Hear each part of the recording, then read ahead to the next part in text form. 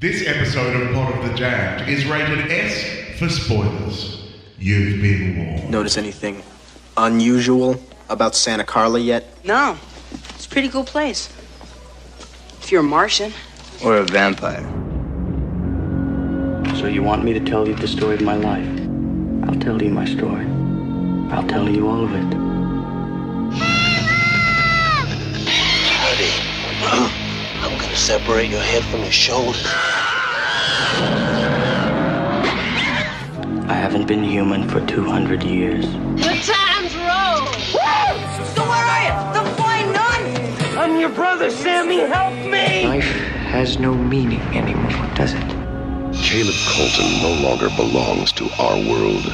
We give him a week, see if we can call him one of us. He belongs to hers. But you have to learn to kill. You're a vampire, Michael. My own brother, a damn blood-sucking vampire. Will you wait till Mom finds out, brother? What if I could give it back to you? Pluck out the pain and give you another life. One you could never imagine. I want to kill. He makes you kill tonight. Michael, they're coming! Vampire who never knew what life was until it ran out in a red gush over your lips. Don't think of it as killing. Demon. Don't think at all. It's just something that you do night after night. You made us what we are, didn't you? Check out time. God kills indiscriminately, and so shall we. Made for daylight. Do not doubt! You are a killer! I want some more. Welcome back to Podcast of the Damned. Today, this episode sucks because we are talking vampires. Yes, we are. I'm sure recording. Oh yeah, our names. I'm Gene. I'm Em. And we are recording from our various homes on the first day of Lockdown 6 in the past in Melbourne. Hopefully by the time this episode comes out. Yeah, I know. Yeah. I'm thinking, is there a really great pun for number 6? Because for number 5, we had, Mumbo number 5, Lockdown number 5. 6, I think everyone's just like, I hate you. Fuck this. Yeah, exactly. I'm done with this shit. Yeah. Yeah. Yep. Yeah. But, so we're recording via our various homes, which is... Well, we've just gotten into that rhythm now, so apologies if there's any audio quality that's not as brilliant as usual. But, oh my God, what a great episode to do. This is one I've been waiting for a long time to be able to sink our teeth into. Oh, so many puns. And this is also the first episode in a series of 3, a trilogy, if you will, of podcast episodes about different kinds of monsters in horror films. So very excited to get cracking with this special series of podcast episodes because there are so many. I love that we've left it till later in the daily podcast run to kind of touch on these. Yeah. We have waited till we've hit that halfway point, which I think is more masterful strokes of Emma being amazing at organising. Let's be honest. Oh, yeah. No, absolutely it is. But it's fed my brain in a completely different way that hits, because with the films that we're talking about today, all bar one are right up there for me. Oh, yes, as in of ones that I'd seen before and loved. Oh, okay. Right. It fed me in such a good way. I was going to say, all of the films for this this episode, I didn't love them all equally, but I really enjoyed every single film for this episode. I'm really curious which one we didn't like, and apart, I liked them all. Oh, no, I didn't like one. We don't like them all. If one is going to be our least liked, I reckon now let's just try. We say 1, 2, 3, and all say which one it is. Wait, I know which one Shory likes the least because I saw his rating on Letterboxd or whatever it is, and I was like, "Oh, how dare you!" Yeah. Yep. So I know which one he likes the least. We should save it for the talking. Because I don't know which one I liked the least, so I couldn't even do the 3, 2, 1 game because I kind of like them all. Well, I mean, I guess, we could go around and around in circles, but that's what the podcast is all about at the end of the day. Yeah. So which one do we want to kick off with? I know, and this is, all right, I'm going to throw it out there. I want to start with my choice, which was Interview with the Vampire. Okay, let's do it. Okay. And this film, for me... so we're going to work our way up. Get it? Well, okay, I knew that was going to be your... And you can get stuffed, Shory, because it's amazing. How absolute dare Exactly. God. It was my pick because I absolutely love it. I watched this as a kid. I mean, what year did this come out? This was 1994. Yeah. 1994. Do you want me to do the IMDb? What age was I? Oh, yeah, do it. I do, but I'm just trying to think, what age was I? 1994. I'm 43 now. What year is it? It's like 2020 part 2. 20, yeah. Okay, so I was 12. Otherwise, so minus 20 years. So this is me like 16, 17 or 18, something like that. I was 11. Okay, and the reason why I did this terrible maths thing live was because I loved this film so much that I went back and saw it 12 times at the cinema. And that was not a cheap thing for a kid. Wow. A kid with an allowance and no job, seeing this film 12 times at the cinema. But I think it came out at the same year as Clueless. And the two quotes that I said with gusto constantly was from Clueless, "Get out of my facial," and from Interview with a Vampire, "How avant-garde." They were the two things I said for like a year to people. And, you know what? I laughed out loud when actually I saw that scene where it said "How avant-garde." I was like, yes, this is brilliant.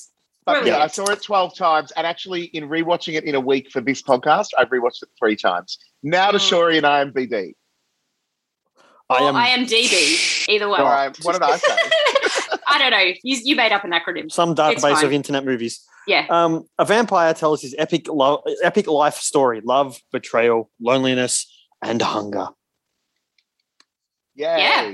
That's the other one's about 3 pages long, and I don't want to read that one because that's ridiculous. Well, I mean, fair. Before Em and I start talking about how much we loved it, sorry, over to you. So we can tell you you're wrong. Yes. Look, I'm going to... It's not... I'll start by saying I don't like Tom Cruise. Which is fine. So I think he's the worst part of this movie. We'll allow it. He's meant to, in my mind, Tom Cruise being the worst part is absolutely fine because he's the villain. I actually think Tom Cruise is fantastic in this movie. He is fantastic in it, but it doesn't mean he's not. He doesn't mean he's likable. He's still Tom Cruise. Yes, but he's fantastic. I think for me, it's watching it with the 2 other films we're going to talk about. I got a little bored. Can I ask, what order did you watch it? Because I watched this one first. I watched it in the middle.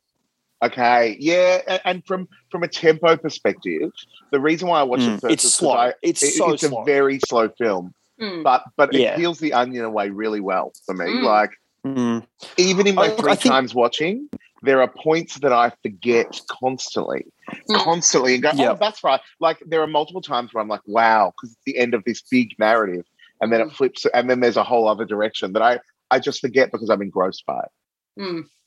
I think for me too is that the 2 main characters, Louis and Lestat, I think I'm probably looking at it more of, we know who Brad Pitt and Tom Cruise are now. We've seen them in other roles and stuff. And I found them just to be a bit, like I think 2 better actors in that role, this movie would have been just phenomenal. And they just sort of lost me. I was just a bit, come on, let's get on with it. Come on, let's. But at the time, like Tom Cruise playing this kind of a villain was a huge shift for him, and for Brad Pitt as well to play such a serious role where he doesn't take off his clothes was also massive. Like, but seriously, like at the time, part of the reason why this was like mind blowing was because one overplayed it and one underplayed it, and it worked because people didn't expect that.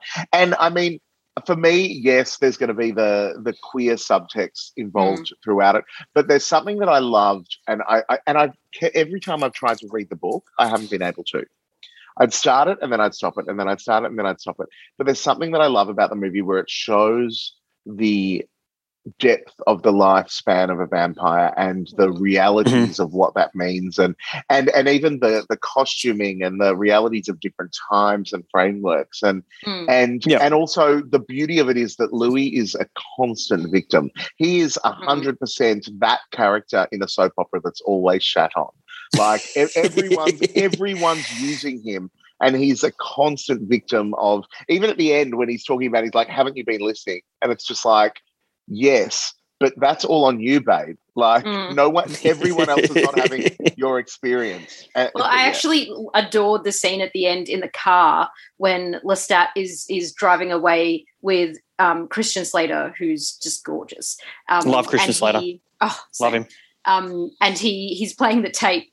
The tape's playing of Louis talking through all his woes, and like he turns around and he's like, oh God, is he still complaining? He's like, have you not turned this off yet? And he turns it off, and I'm like, oh, I love it. Yeah. It's amazing. And that's really like, shitty shut cover up, of, Louis. That scene's not in the book, but that is, so that is absolutely brilliant. And that was a whole big thing at the time where everyone's like, oh my God, the scene that's not in the book is that scene at the end. But it's true. Like, he's just so, like, there's no winning with this dude. But the reality was the only reason he was turned was because Lestat wanted his privilege. Yeah. Yeah. You know, like it wasn't, he didn't see a companion in him. He saw an opportunity to use him. And then it just kept evolving from there. Yeah. I think what I would have liked too a bit more is because the first, I reckon, at least an hour of the movie is set almost in the same time period or the same sort of about 20 years. And I think I would have liked to have moved that along a bit faster. And I would have liked a bit more of them adjusting to, oh shit, well, we've been here for 10 years and neither of us have aged. We need to get the fuck out of here so we can go somewhere else and adjust to a new climate, have to look a little bit different so that people don't start to think, oh shit, what's wrong with them? They've been there for 30 years and no one's aged. Just, you know, the little girl is still 6 years old or whatever, however old she's supposed to be. I would have liked them just to move on a bit.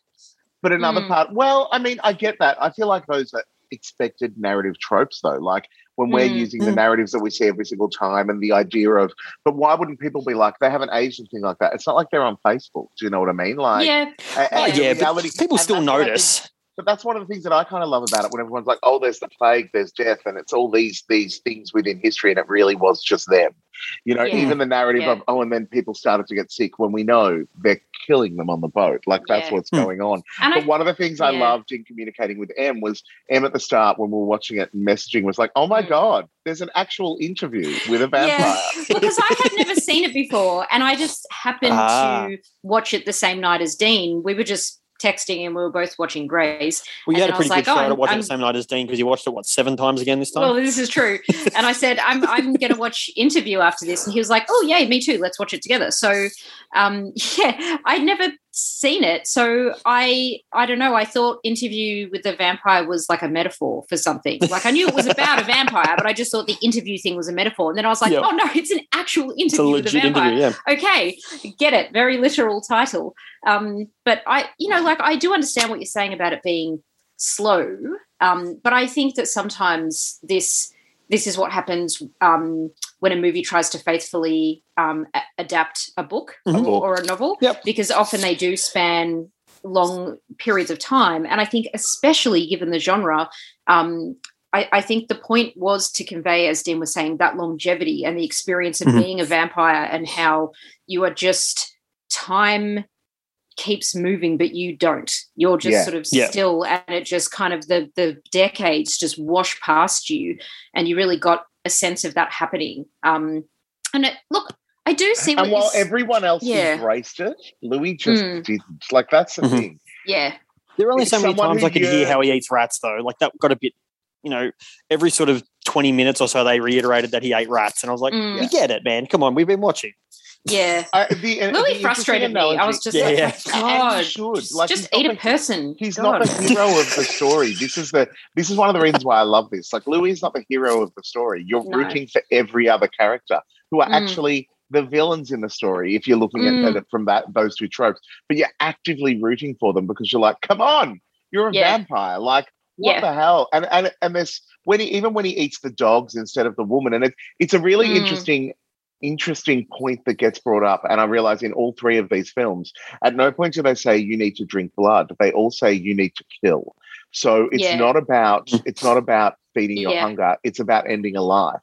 And it's just that really interesting thing of if someone turns immediately, the first thing you don't say to them is the only way you can survive is to kill people.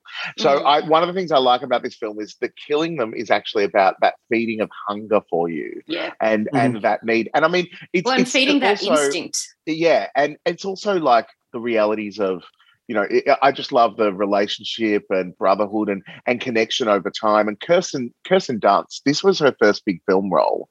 And I think it was the first role she ever played. She won an Academy Award for it. She was nominated, maybe. I don't know if she was. I thought she won. I thought she won. I don't think she's won an award. Or a different award. Or she was like, it was huge.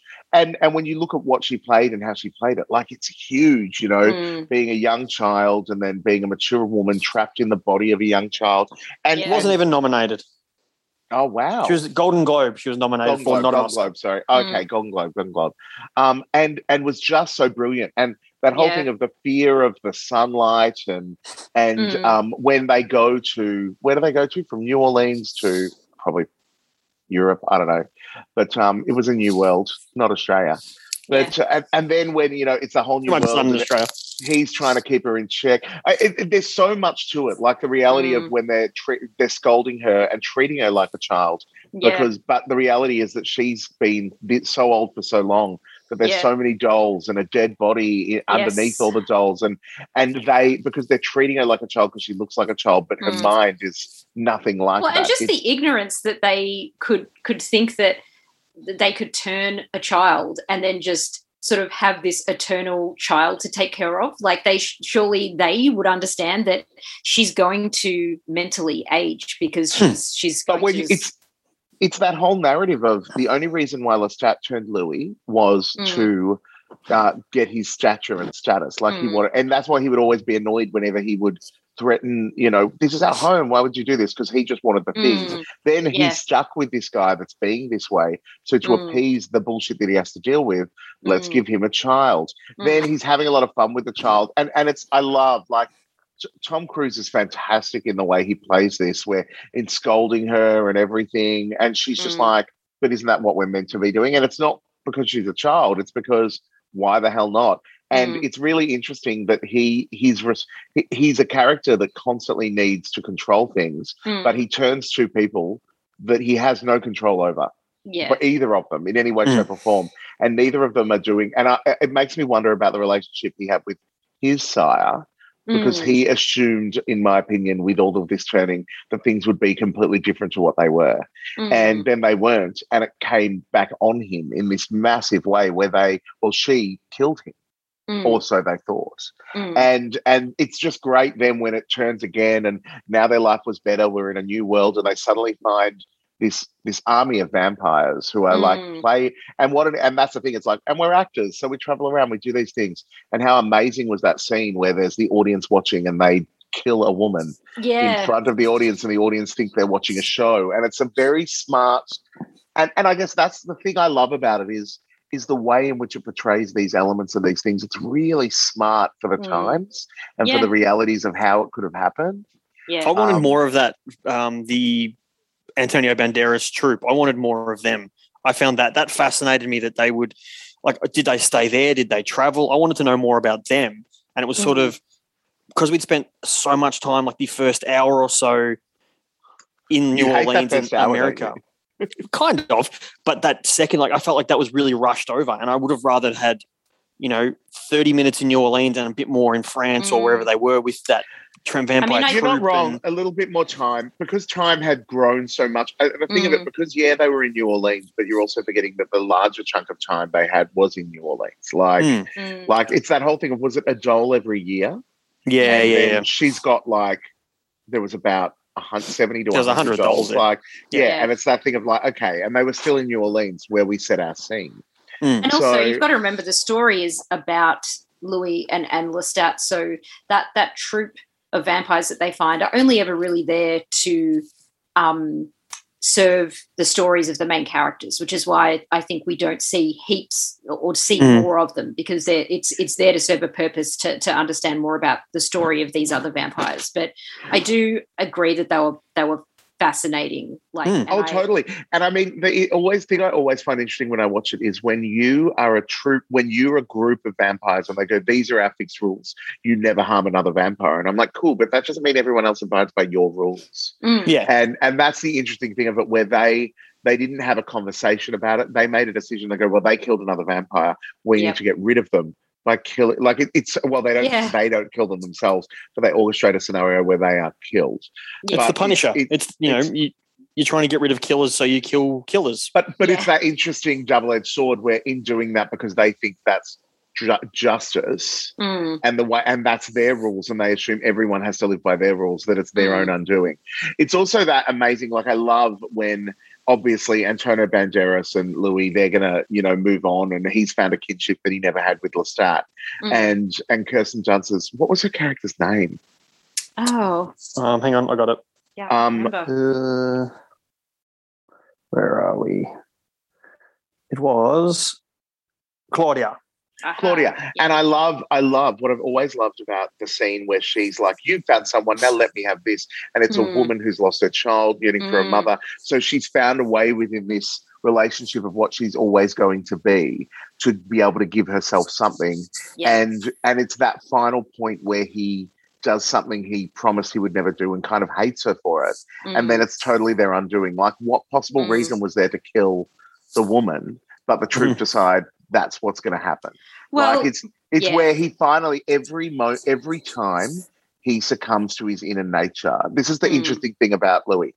Every time he succumbs to the true nature of what he now is, it goes wrong. He finally, bites a young girl, and because he feels tormented by it, Lestat turns him. He finally turns another vampire, and because Claudia had killed, then literally 24 hours later, they're both killed. It's amazing. Yeah. No wonder he's such a mess of a human being. But what I love as well is he's not the hero of the story. It's just, and amazing with the sunlight and them scared of it, and then they turn to ash, and the beauty of that scene. And I loved watching him just burn down the entire place. It was fantastic and beautiful. Yeah. And I always laugh every single time when he sees the sunrise. And finally, we come to the 80s and he sees the Superman film and Superman fly around the sun. And every time I'm like, and he's like, and then I saw sunlight in color. And it's like, oh, at that point, I do what Lestat does at the end of the film. My eyes roll. But I always forget that Lestat's not dead. So every time he finds Lestat again in New Orleans, when he's, and I imagine Lestat hiding away after all these years and not being able to move and being scared of the light of a helicopter that's shining in the window for some reason. Like, there's something about that. There's something about that I love, because it's just like, oh my God, like, what a change your life has taken from that moment when they thought they killed you. And he's just a mess. But I always forget every time I watch the film that scene's there. So I'm always surprised that he's still alive. I do really like the way they did the passage of time towards the end by showing movies, like doing something that everyone can relate to. Yeah. So we see that he goes to the movies, and that pushes the time forward because he's going from black and white film to color to special effects and everything. And you're right. The pacing could have absolutely used it. Em, do you want us to stop and restart the Zoom if your internet's playing? I think we're back. Can you hear me? You look fine now. Okay. Yeah. I just thought you were being really pensive. No, I was just, everything kind of went weird and frozy. No, you're all right like, now. Okay, cool. But sure he's not wrong. Like, the pacing is slow, but it's very... I definitely missed a lot if when I came back, the first thing you say is, sure he's not wrong. I mean, I don't know. No. Like, I mean, because we were talking about the end. Put it on a T-shirt. Like, I was having my Lestat going on and on, exciting, saying, like, loved it at that point. And I always forget that Lestat actually is back in the story. Like, I always forget it. But it's this thing as well where, and then the pacing of the movies and the showing of the passing of time that way and what that means. It races everything up. And but it's a different type of vampire story. It's a different type of horror. And I just love the dark. And I mean, imagine as a young queer kid watching this and seeing, like, I mean, if any horror genre is subtext with queerness, it's vampires. Like, absolutely. I mean? Absolutely. Oh, yeah. Like, and I adored it. And I agree with what you're saying, Dean. It's just a different kind of vampire movie. Like, I think the pacing is spot on for this kind of movie. I think this is what it needs to be, and it works for this film. And completely understandable if it's not for everyone. I really enjoyed it. I found it so just so camp and like dramatic, and I just adored that. And as much as, look, I actually don't mind Tom Cruise as an actor. I don't like him as a person, but I thought that he was perfect in this. I also thought Kirsten Dunst was just amazing, unbelievable. Kirsten Dunst was good. I'm not a huge fan of her, but she was good. it does make you realise you should watch Bring It On. It does make I love Bring It On. Don't you dare question my Bring It On love. Except there's no comfortable way. This is a cheerocracy. There's no way that she can clean her teeth in a film without it looking uncomfortable. But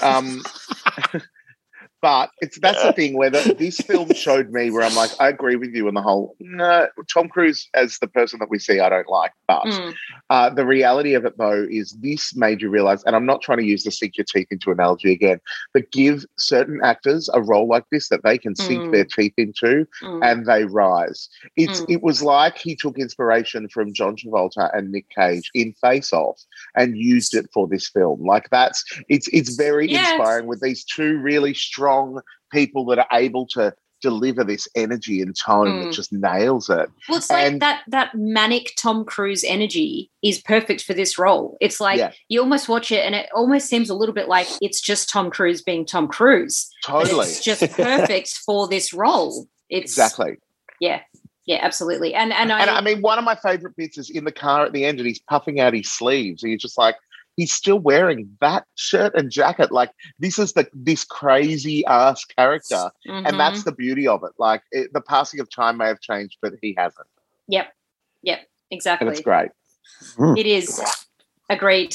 Yeah. And who doesn't love Christian Slater? And Christian Slater. Love Christian Slater. He needs to be in more things. This is slightly off topic, but I recently watched all of Dr. Death on Stan. I didn't watch that. Yeah, and Christian Slater is in that, and he's fantastic, absolutely fantastic, and it really got me thinking about him again. So just to stay off that tangent for a second, were you the person that asked online, should I watch the series, the documentary, the podcast? Which one should I watch first? Was that you? No, it was not. Okay, cool. I've watched the series. I haven't listened to the podcast yet or watched the documentary. But you recommend series watching? Yeah, the series is really good. It's hard. Don't get me wrong. Like it's confronting and it's hard to watch. It's really well done in that you watch it and you're like, fuck, mate. Like you just really, because it's very, very, it's a very faithful recreation of what actually happened. They use some poetic license, but it's a fairly faithful recreation of what this guy did. And it's pacey. And Joshua Jackson is amazing in this role. I'm just like, whoa, I did not know you had this in you. It's really good but confronting. Okay, cool. All right, well, that's absolutely on my list. Yeah. All right. Well, sorry, you just didn't like Interview with a Vampire. We're just going to have to leave it at that. It's not for me, but that's all. I don't care that anyone else likes it. It's not a movie for me. And we sort of, if we want to, we can. Do you want to move into my selection for the next? That was absolutely and we'll do Emma's where last. I want to move into because now I get to flip it. Where I had such high hopes for this film. Oh, such high hopes for this film. Wow! And I was like, come on, cowboys and vampires. This sounds like it's totally up my alley because I love both. And then I was just like, wait, what? For lots of it. Oh, wow. So this was my selection. It's Near Dark, which is my favorite vampire movie. It's a small-town farmer's son reluctantly joins a traveling group of vampires after he is bitten by a beautiful drifter.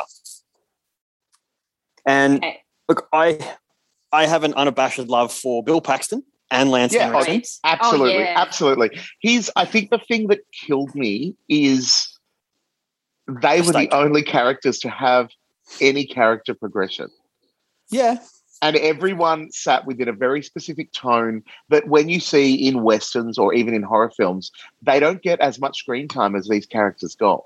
Mm-hmm. So these actors were literally working one note for ages.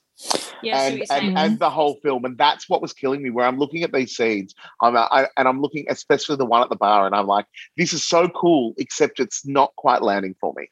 And that's my thing with this one, where I was just like, "Oh, I feel bad for them because it's the directing. Like everyone's bringing it." It's Catherine Bigelow too. Like Catherine Bigelow, who went on to win an Oscar for The Hurt Locker and was James Cameron's partner for such a long time. And I think this for me, like you look at the three movies we've got the Interview with a Vampire, which is the, camp, puffy sleeves, cello music, chamber music sort of thing. This is more like the punk rock, heavy metal sort of, angry vampire movie. Very perfect for its time. Like very perfect. Yeah, 100%. And what I did love about it as well is it's a Western. Like Yep. And this scenes with him riding horses and all sorts of stuff. Yeah, like thematically, they very much go we're going to take this vampire thing and put it in this setting. And I think, and that was the thing that I was okay with, the fact that when you're looking at a Western, you're looking at this kind of tone, the story fits a certain narrative. And I'm pretty sure at times they were pushing against each other, but they kept that going. Well, and I love too that, you know, you look at Westerns and Westerns are usually bright and in the sun and deserty plains and everything. Yeah. And so it sort of flips it where these people have to try and survive in a desert town. So they've got a camper van with foil over the windows and everything covered so they can't get out, and they run around with, you know, coverings over them. It's smart. It's really smart. It's a really clever movie. Which apparently Elroy was telling me, because he also loves this movie. Apparently Joss Whedon was influenced by those scenes where they have the foil covering the windscreens of the car. And that's where he got the idea in Buffy where Spike has his car with the stuff all over the windows so that he can drive his car even when it's light outside. And I was like, oh, that's kind of cool. It's smart. It's really smart. And I mean, it brings a whole different level to it. I mean, I have to admit, I loved the cast, and I did fall in love with the gang of vampires in this, like, you know, Bill Paxton, and I've forgotten her name, but Vasquez from Aliens and a bunch of other films. Jeanette the mum vampire's hair was amazing. Jeanette Goldstein. I love again this notion of a younger vampire, and we get a not younger, but a younger body, and we get a glimpse into and a sense of just the struggles of being, you know, an old soul, literally, in this really young body. I do see what you're saying, Dean, like, especially Caleb, his character was so flat and so one note. He was the most boring character to watch. And even May, his love interest, I was like, But the point to them all, they were all juxtapositions to this other narrative. Yes. Like, I understand that completely. Like, all of them were juxtapositions to this other narrative. And my thing with that is that's fine, except that you are just as main cast members as they just are. got too much For me, I was screen time, just like, and I didn't need a lot of level. I just needed a little bit more because it was literally season 1 Buffy, everyone's a villain kind of thing. Every vampire's just bad. And especially when you think of it like they are traveling together and there is this family dynamic, and even when the father vampire calls the little kid vampire, old man, keep it together, and there's this brilliant dynamic. And it was a movie that was also playing with family, because you've also got Bill Paxton's family trying to find him, and I love that push and pull. And they got more narrative than his human family got more narrative than his vampire family. And I guess that's what killed me a little bit, where I'm like, they just needed a little bit, because they weren't evil. Do you know what I mean? They were vampires living in the desert, doing well. The bar scene says otherwise. I was about to say they're not exactly choosing the most humane methods of feeding. Like they're I guess it's that thing where I'm just they are like, sadistic. But in a Western, they are sadistic, but that's my thing. In a Western, like, that's the narrative. You know what I mean? Like I don't need them to be full circle or anything, but you've got to have the heroes, you've got to have the villains. It's just the way that it rolls. And I love the shootout was blowing my mind. Like, that was amazing to watch. The cops are shooting, you know, holes in, and the holes have sunlight shining through, and then it's burning them. It's fantastic the way they do it all. It was really good. One thing I was thinking watching this, because I already watched this was the last film that I watched. I'd seen it before, but just sort of rewatched it. I'm now curious, like, having watched 3 vampire movies close together, about why is it, as a viewer, right, when we watch vampire movies, someone gets bitten and they're, you know, usually typically the good guy and they've been bitten by a vampire. Why is it, as the viewer, that we desperately want them to go and feed on a human? Like, you feel frustrated. This is a common theme, right? Yeah, it's a common theme of the human who's been bitten resisting. They don't want to feed. I suddenly realized, I was like, we always are frustrated in that. We want them to feed. Why? Do we think we would be different in that situation? Like, why are we so eager for them to give up their humanity?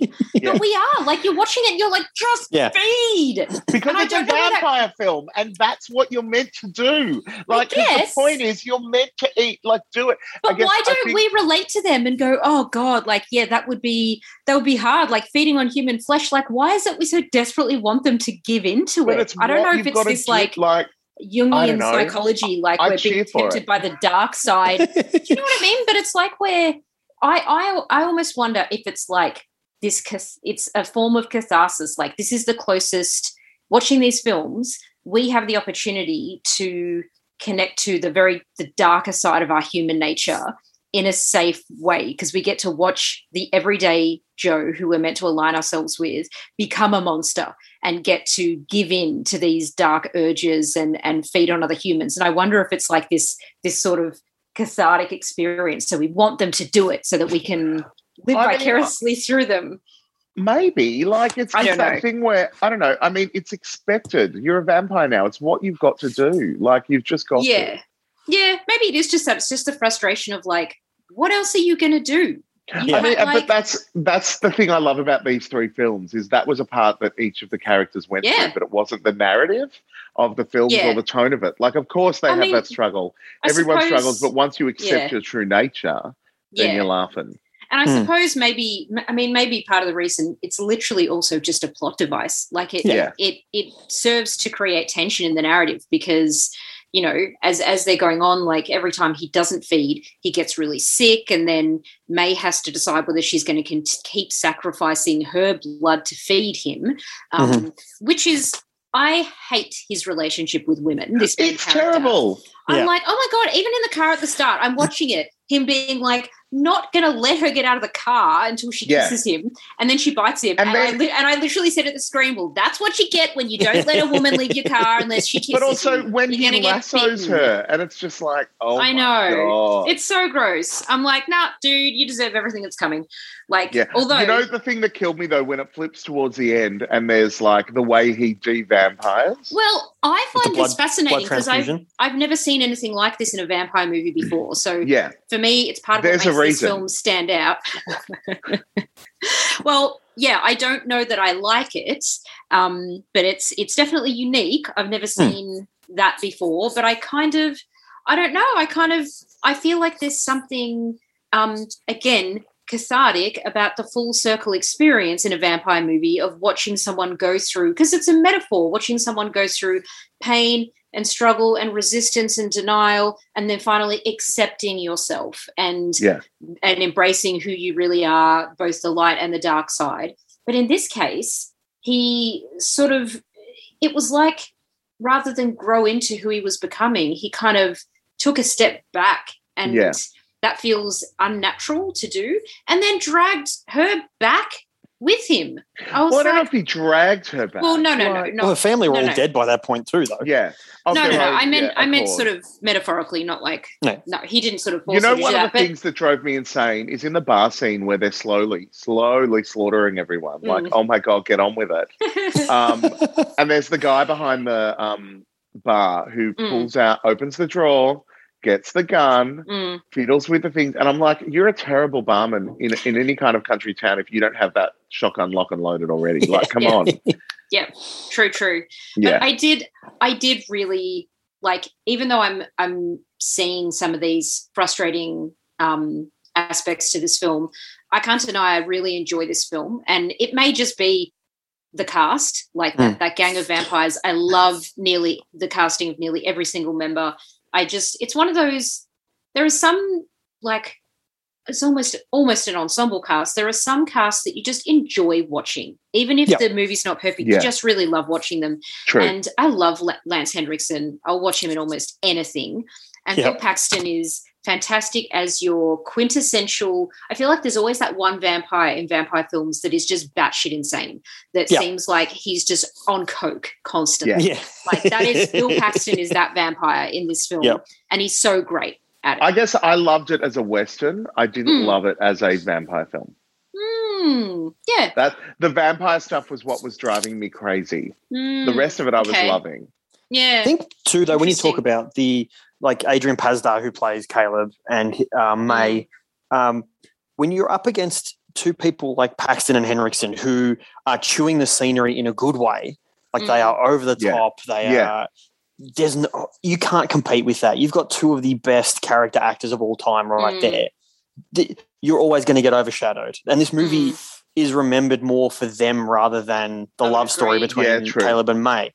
And I would, and again, I think it's like I love this movie. This is my favorite vampire movie, but I would rather just watch them driving around, feeding on people in country towns, right, and get rid of Adrian Pasdar completely. Yeah, but I mean, it was the more important. I feel like the love story was the story that was kind of sandwiched in, or when they started acting it out and when they started reading it out and planning it, they were like, "This is much more fun." It's there, but it's very much. But let's be real, just like in a Western. That's exactly the love story is not the. This is what I mean. Like I look at it, I see it as a Western because the love story is there to facilitate everything else, and that's exactly what happened here. Yeah, and that's why I just I'm like I looked at that narrative tone and structure and went, it fits it too. I love the way it's shot too. The way that's the day scenes are sort of kind of boring, but when it gets to the night and when the vampires are supposed to be out and alive, it's this beautiful, like light blue, smoky, and that's gorgeous to do with that kind of scenery and settings and everything. Where you're in the city and stuff, it's so much easier. Like to be able to set that visual. I did love the analogy or juxtaposition of when he's still not eating and she's letting him feed off him, and then you've got the oil pumps in the background. It works to it in a really strong way. That's a good point. I hadn't actually thought about that. This film manages to make daylight look dull and nighttime look vibrant, which is really quite clever. It's beautifully shot. Yeah, I would agree with that. I really like the scene where Caleb is first starting to turn and he's stumbling through the desert. There's just a really beautiful long shot of like the sun slowly rising behind him and just the sort of shadow of this figure stumbling across the desert with like the dust and smoke coming off his skin blowing out behind him. There's some really nice shots. It's look, I enjoyed it, but I also understand it's definitely got flaws. The criticisms, but I did really enjoy it. And it's funny, I'd never thought about the fact, it seems obvious now, that this is a Western as much as a vampire film, and maybe that's where they went wrong, is in blending those two genres. They just didn't quite get that balance right. I don't think they went wrong. I don't think it was wrong to balance them together. I don't think you can have them be balanced. But you don't? I don't. And because I think a lot of films try to do that and then do a disservice to both. Let's be real. These are two very different genres. To be able to marry them in this way, I think is really great. And one is going to have to feel like a bit more of a disservice to another. There is no two way about it. But I feel like if it had gone more vampire-y, then it would have taken away from the elements of a Western, and they are the elements that made this rock. Like really, for me, it's that tone, that story. That's what allowed the characters to be so such caricatures. But if it had been more vampiristic and horror, then we would have needed them to be completely different, and that would have taken away from it in a massive way. My favorite part too, or one of my favorite parts in the movie, is there's just a little throwaway line where I can't remember if it's Lance Henriksen or Bill Paxton says to the other one, remember that fire we started in Chicago? And it's a link. It's to say that they started the Great Chicago Fire in like 1912 or something. And it's like, it's a throwaway line. And he goes, I remember that. And then that's it. And if you don't really look into it, you sort of go, oh, okay. But it's actually, they set this massive, they burnt down most of Chicago. But the thing that kind of works is it makes sense, a traveling family, like if you're going to have the family of vampires traveling around, putting them in the desert in a Western, like you the minute you see it, you don't need a further explanation. That's what I love about it. Like it fits the narrative so well. Yep. Also, this is going to seem like a random note, but did anyone else feel like Bill Paxton's character was modelled off Ryan Adams in the 90s, or that perhaps Ryan Adams got his style from Bill Paxton's character? I think the other way around. I think Ryan Adams absolutely, It's very Ryan Adams. I was like the shaggy hair and the sunnies and like the ripped denim with the patches with bits of cowboy stuff. I was like, this is looking very familiar to me. Absolutely. Yeah, very much. And I'm going to say I miss Bill Paxton in movies. He's great. Agreed. There are not many celebrity deaths that that upset me. And when I heard that he died, that was one of those ones where I went, no, that's a massive loss to the film industry, because he was a phenomenal actor, but he was also a writer and a director. And, we talk of like Frailty is is an amazing movie if people haven't seen it. And it is just so good. And he wrote and directed that, and people need to see it. And so I just, even in small parts, he's never bad in a movie. He's, even he showed up in Agents of S.H.I.E.L.D. for a few episodes, and he was awesome in that. Like he's just, it's really sad that he's gone. Yeah, it is. Agreed. It is. Well, on that somber note, should we jump over to the last film for this episode? Definitely. This was my choice, and I'm going to say that I don't have a favorite vampire movie, and I really, really, as you two know, it took me ages to settle on one. I really struggled to pick one because there's just a lot of really good vampire films out there. Yeah. But in the end, I decided you just simply can't talk about vampire films without talking about The Lost Boys. Because absolutely, I feel like it's a classic, maybe not a classic horror film, but a classic vampire film. It's up there. It's absolutely up there. Yeah, it's pretty up there. So I feel very lucky to have been a young person and to watch this vampire film. You know what I mean? As a young person. Yeah. Well, all right. Well, Shuri, do you want to give us the IMDb for The Lost Boys? So, after moving to a new town, two brothers discover that the area is a haven for vampires. Yeah. The other ones are really, really long. That's it. But let's be real. The reason this is the best casting. It's so just good. Fantastic. It's so good. There aren't casts that have a better looking cast. Like really, they are all very good looking people. But everyone hits their notes. Yeah. Everyone hits the mark. Kiefer Sutherland is just one of the best villains I've in anything. Like I just think that's his lane, and he should just stay there. But I will say, okay, so I have a funny backstory to this film, and it's a little bit similar to my Child's Play story. I didn't fear we over this film. However, this is one of those films. There were a few films when I was a kid that came out that I didn't see this when I was a kid, but I heard all about it. Other kids my age had seen it. They were too young, but they'd seen it, and my dad watched it. And I'd heard so much about this movie when I was really young and too young for it. I got a complex about this movie, and I felt like it was just going to be the most terrifying thing ever. Like, terrified of it before I'd even fucking seen it. I only saw The Lost Boys for the first time a few years ago because I had literally held on to this fear for so long, and I was finally like, no, watch it. It can't be that scary. You're older now and you love horror. Watch it. And so watching it again for this podcast was the second time I've ever seen it. Wow. Yeah. So that's So that's my history with this film. And I actually love it. Now that it's such a brilliant film. Now that I've seen it a couple of times, I'm like, this is a great film. I mean, also the soundtrack to this film is just brilliant. But yeah, Kiefer Sutherland, so I was saying this last night watching it with Bon, I think what makes him such a fantastic villain is that he's the bad boy. He's bad, but he's sexy. You kind of you hate him, but you love him. You understand why a person falls under his spell. Yes. He's dangerous, so and therefore perfect as a vampire. This was made for him. Yep. And I didn't realize as well until recent years that this film is meant to be funny as well. I had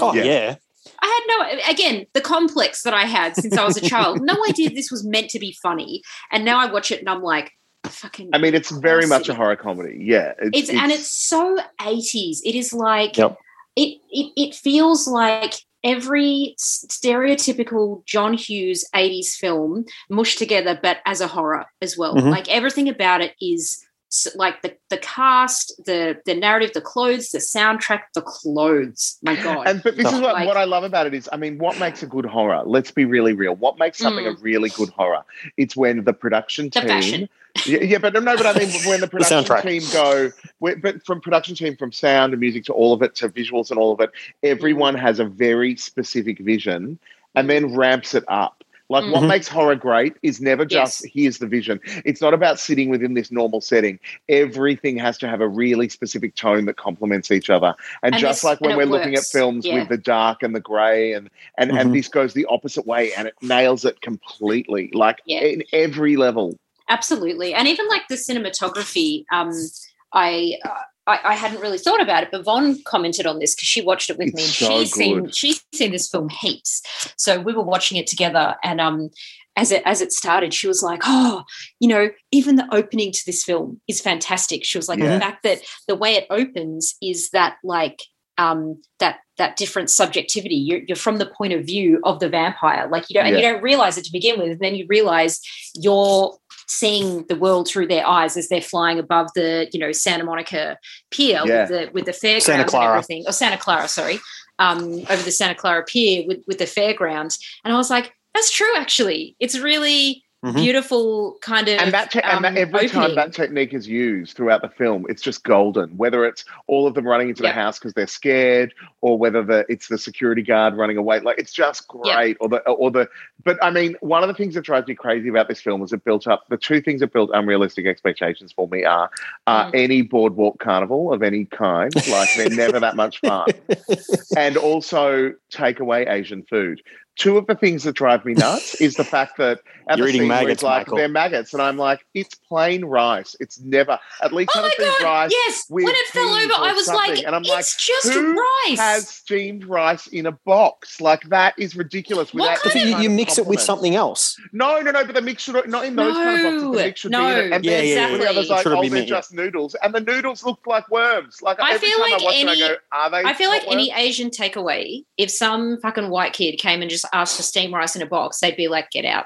I'm not giving you just plain rice. That's they give them maggots. No, I agree. But that's what killed me when it falls. I'm just like, no peas, not a little bit of egg mixed in. Like, come on. There's nothing. Where's the Mongolian beef that you're mixed in with that rice? No, I completely agree. My Lost Boys me every time. Yeah. No, the little Lost Boys story I was going to mention in a text chat a while back was. So Us, you might know the story already. Yes. The Jordan Peele film Us. Have you seen that, Dean? I haven't seen it yet, but that's all right. Keep on rolling. No, it's right at the start anyway. Yeah, this won't be a spoiler. It starts on the Santa Clara Pier, and they're at a fairground, and it's the beginning of the film is set in the same year that The Lost Boys was filmed. And there's a point where one of the characters says to another one something about like, oh, yeah, I think they're filming something over there. And it's meant to be a reference to people filming The Lost Boys. Oh, that's cool. Yeah. So it's not set in the Lost Boys world. It's set in the real world where someone is filming. They're filming the Lost Boys in the background, which is a really, really cool little nod. The thing that I kind of love about the Lost Boys as well is unlike other films, the other two films where we're talking about eternal life, and this is where they've been in the past, they're vampires of their time. Like, it's not trying to be. They've adapted and that's more. What I love about it. Like, well, it doesn't, they could have been bitten a year ago, and that's fine. Like, it's not a stress, it's not a problem. Yeah. But even that's a good point, actually. They're very much, that's a good point. They're very much of their time. Yeah. But it even shows that the head vampire has adapted because of, spoilers for the movie. He's working in a video shop. Yeah. Which is at the time, whereas you don't know how old he actually could be, and he may have adapted to do that. How great is it that the twist is that the head vampire is the granddad from Gilmore? It's Richard Gilmore. Yes, thank you. Richard Gilmore. And his, I know this isn't an important part of the narrative, but he's so good. The clothes. Like, I love how it really captured the fact that in the 80s, you had such a mingling of different subcultures that all coexisted. So you had these Miami Vice looking kids with the baggy pastel shirts and the white pants and the gelled hair, and then next to them a goth with like a mohawk and like lace, and kind of the new romantics goth, like the lace gloves, and like I was just like, this is what the 80s was like. And it's we're talking about like music, saying that Interview with the Vampire is the chamber music and the Near Dark is the punk rock heavy metal. This is the hair metal movie. You look at the vampires; they're the hair metal guys. They're they're Poison and it's a little bit new romantics as well. When I think about the soundtrack itself, but the look. Do you know what? There's so much about this movie that I love and laugh at in a loving way. There's one of the vampires. It's the one with the long blonde hair. There's a point when they go to their lair and he's kind of like dancing around on the table in their lair, and I swear to God, it is like he's a cross between Jareth from Labyrinth and the lead singer of fucking Whitesnake. I'm like, look at this guy with his like skin tight pants and his long boots and his long hair, like prancing around. I'm like, fantastic. This is fucking hilarious, and I love it. Like, it's so good. Yeah. And I love as well that it's told from the eyes of this family. That they all just work so well in the most crazy family dynamic. And Shori put up a tweet about it, but he's absolutely right. Shori, you're like a day or two off from being the granddad. Oh, sure. Being the granddad. A day or two. Yeah, that's me. A day or two. Like, okay. Not a year. He was like a year or two, and I'm like, a year? Like, hello. I feel like there. It's fine. Don't touch my double stuffed Oreo cookies and my root beer. I feel like you Leave me alone. probably need to be smoking a lot more weed to be I don't know. I reckon Shori's nearly there. It's like Shori and the old Widow Johnson, like. Yeah, because that was one thing that, again, Von and I were laughing about. Don't touch my stuff and don't touch this and the kooky dad jokes. Got a TV guide. Don't need a TV. Yeah, that actually, I can see how you are kind of like him. But it was hilarious. There's a scene where like the kids, one of them, points out the back window to like the marijuana plant, and he's like winking at his brother and like gesturing, like smoking. And Von and I just like, if you needed to eyeball the marijuana plant to realize your granddad is on the chuff, then you are just not, you're not reading the room. But I love, look at this guy.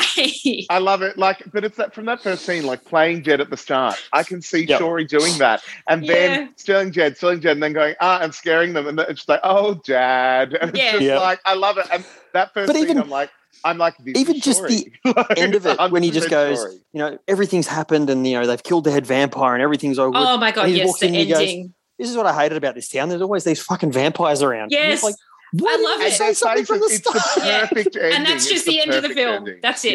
Yeah. I actually didn't notice that the first time I watched it. And this time I was like, that's fucking brilliant. It's so good. And it so works for his character that he would just have known this all along and been like, what do you mean? Of course. Yeah, but I love the lore that exists within it. Like the way they romanticize it, the way, and this is the use of music and visuals. It's just friggin' beautiful. This film is done so well.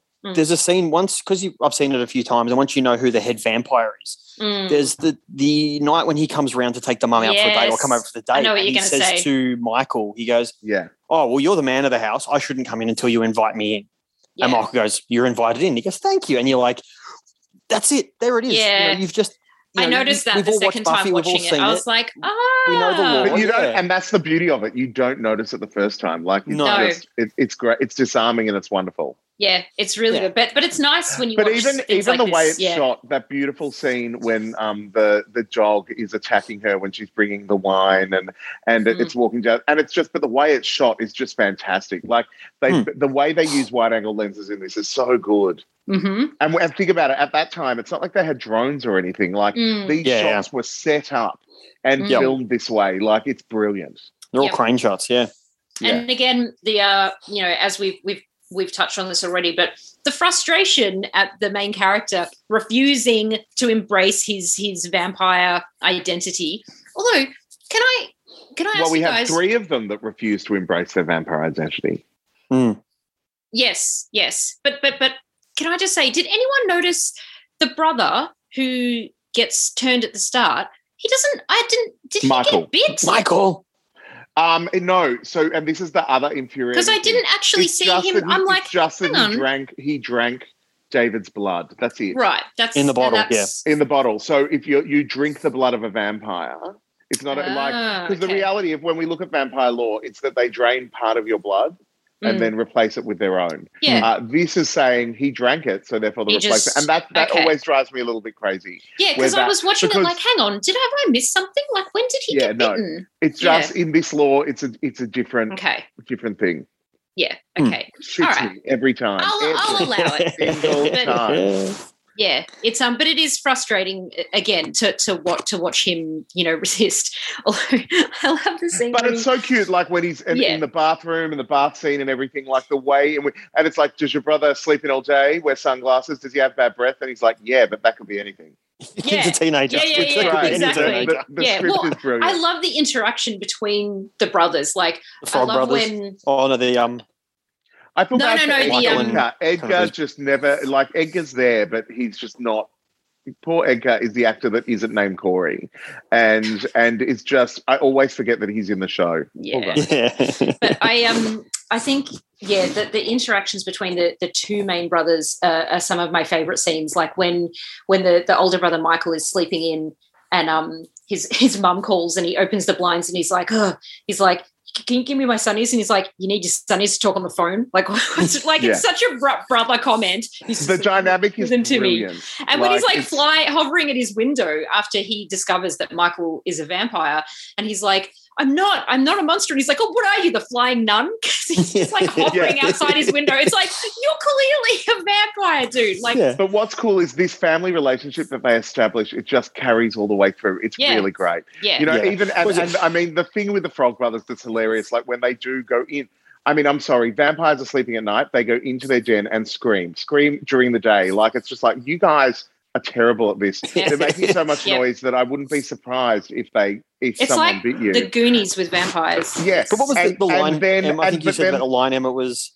you're a shit-sucking vampire, Michael. Wait till I tell Mum. Yeah. No, Dean. That was Dean. It's like Mum's going to be so mad. This is a film filled with body dysmorphia and all this different stuff. And then it's just like, you're a vampire. You wait till Mum finds out. And it's like, that line is amazing.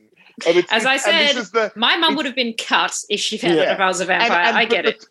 It is a horror comedy, but it's not a comedy. Like, this is what I love about it. The way in which it's set up. And, you know, when I think of horror comedies, I think of Shaun of the Dead. I think of Buffy the Vampire Slayer, which a part of me is like, God, I can't believe we didn't do the original Buffy the Vampire Slayer movie. But it's how dare you? No, I like it. I just think we picked better movies. Oh, no, maybe Into the Vampire. But it's that thing where I'm just like, you know, that mix of comedy, it works so well here. It really does. You laugh at a line, but the terror doesn't drop with the comedy. Like the tension sits there. You're laughing, but the tension needle has not moved, and it just keeps ramping up. And what I love about this film is it ramps up and it stays where it sits, and then it keeps going. And it's like, and when we hit that point, that for me, every time I watch it, I'm like on the edge of my seat with a giant smile on my face, staring at the screen, is when they've killed the vampire after being in it. They know that they're all coming to the house. They've set up the house appropriately,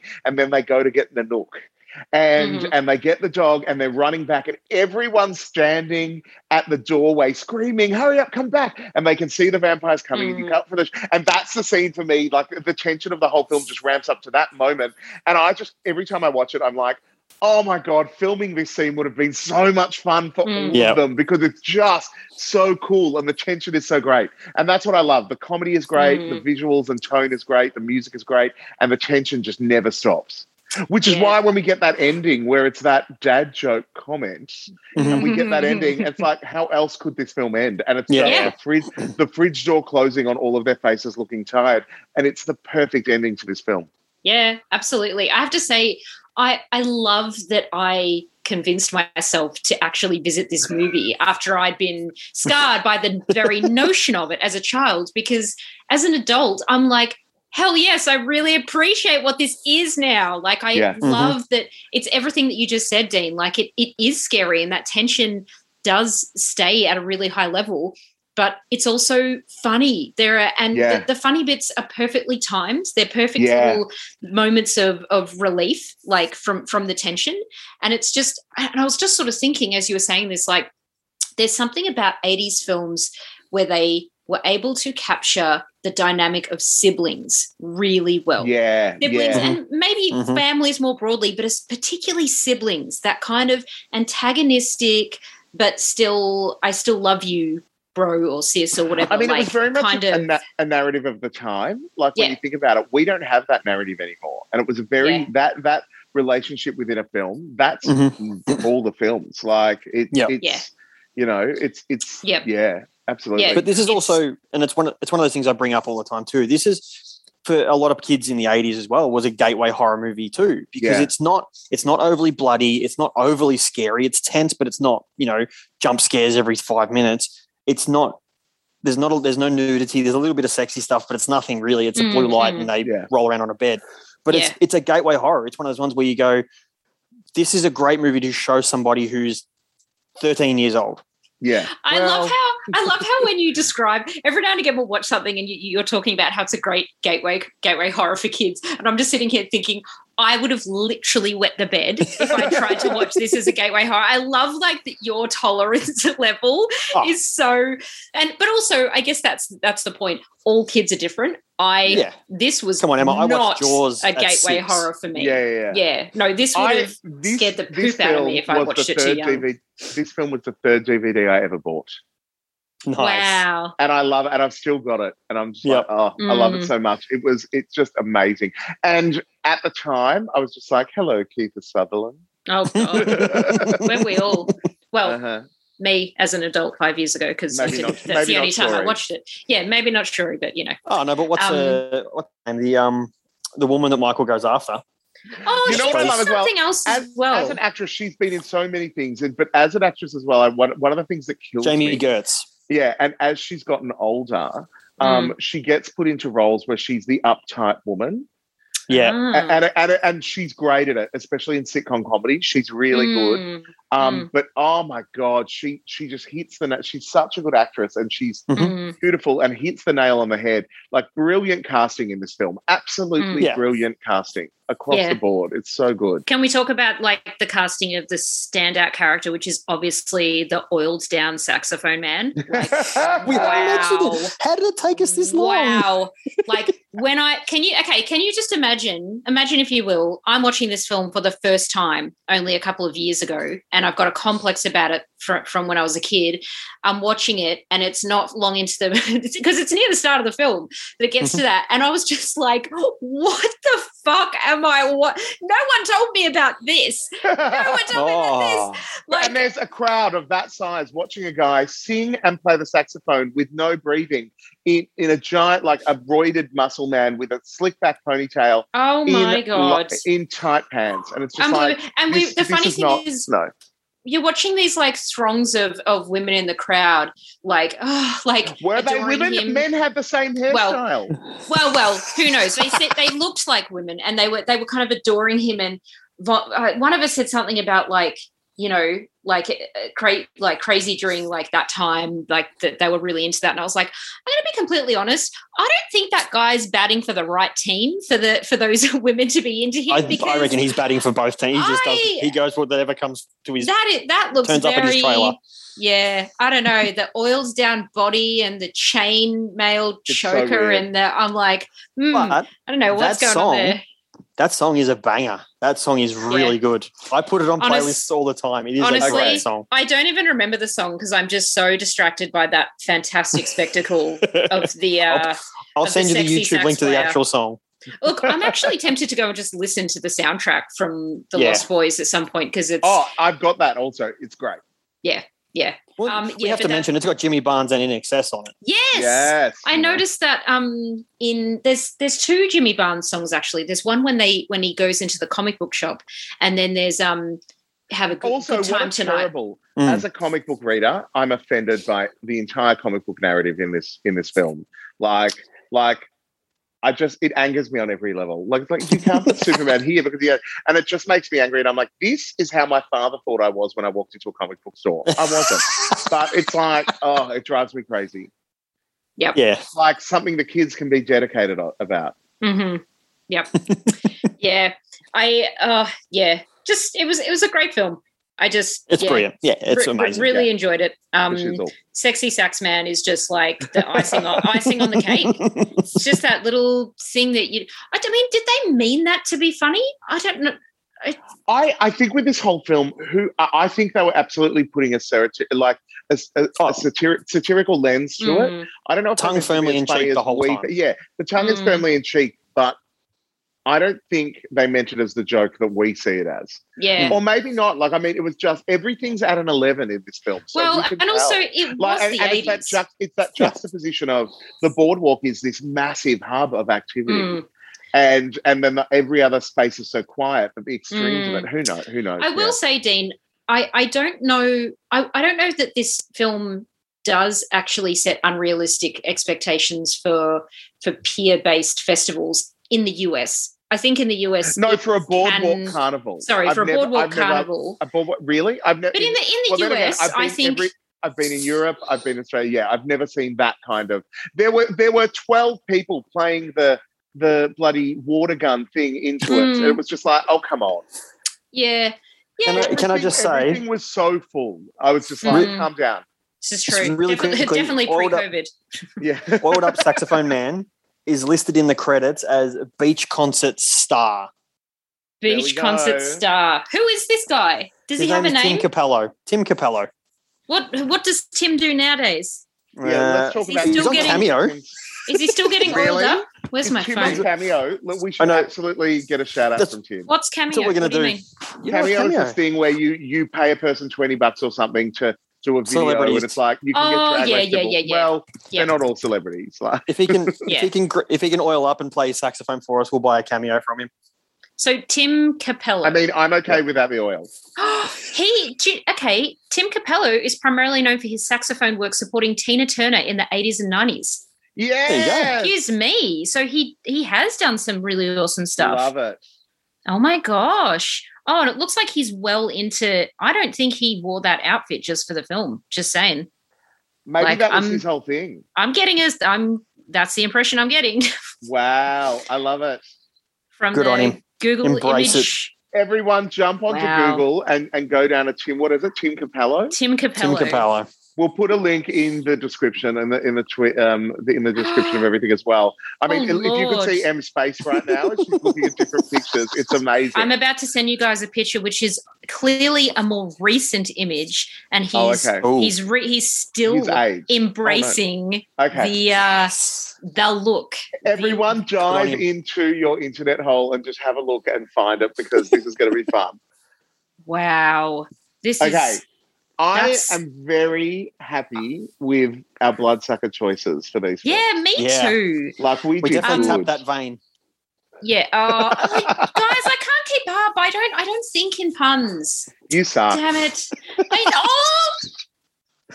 You just got to really sink your teeth in and take a bite out of it, Em.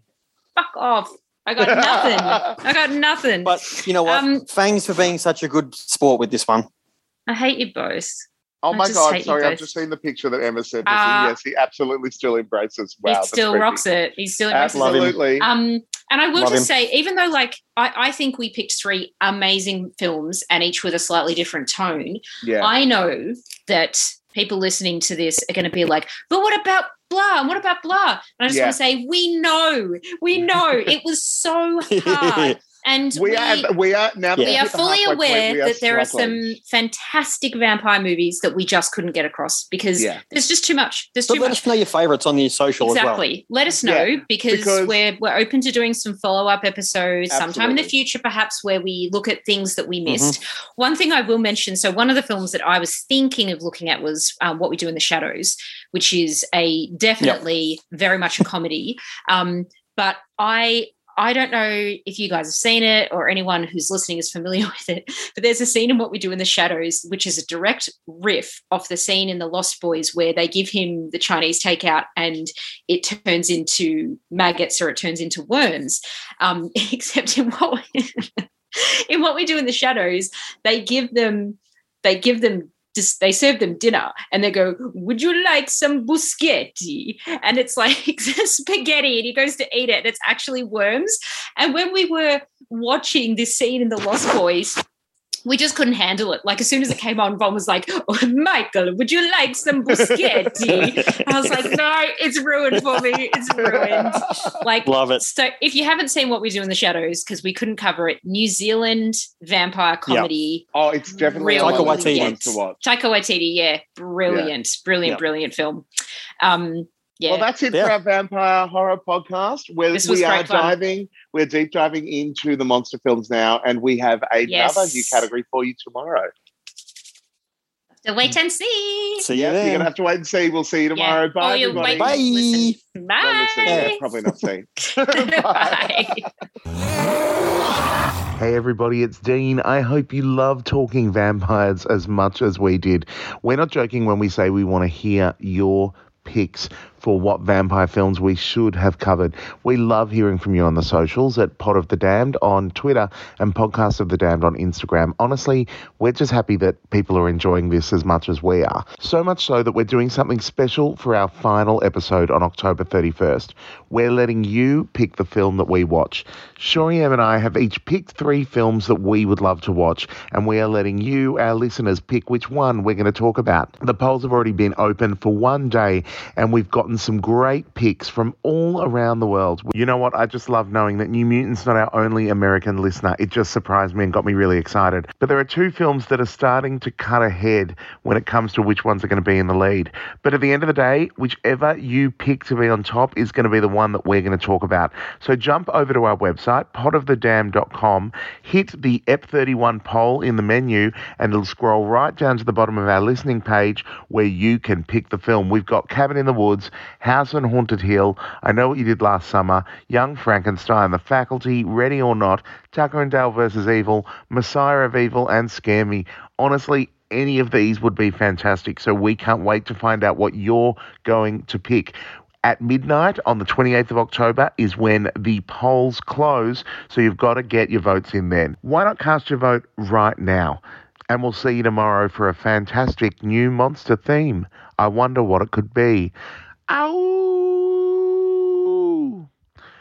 Honestly, it's 6:55 in the morning, and I just thought I'd try to do that sound effect, and who knows how it worked out. My brain really is just there.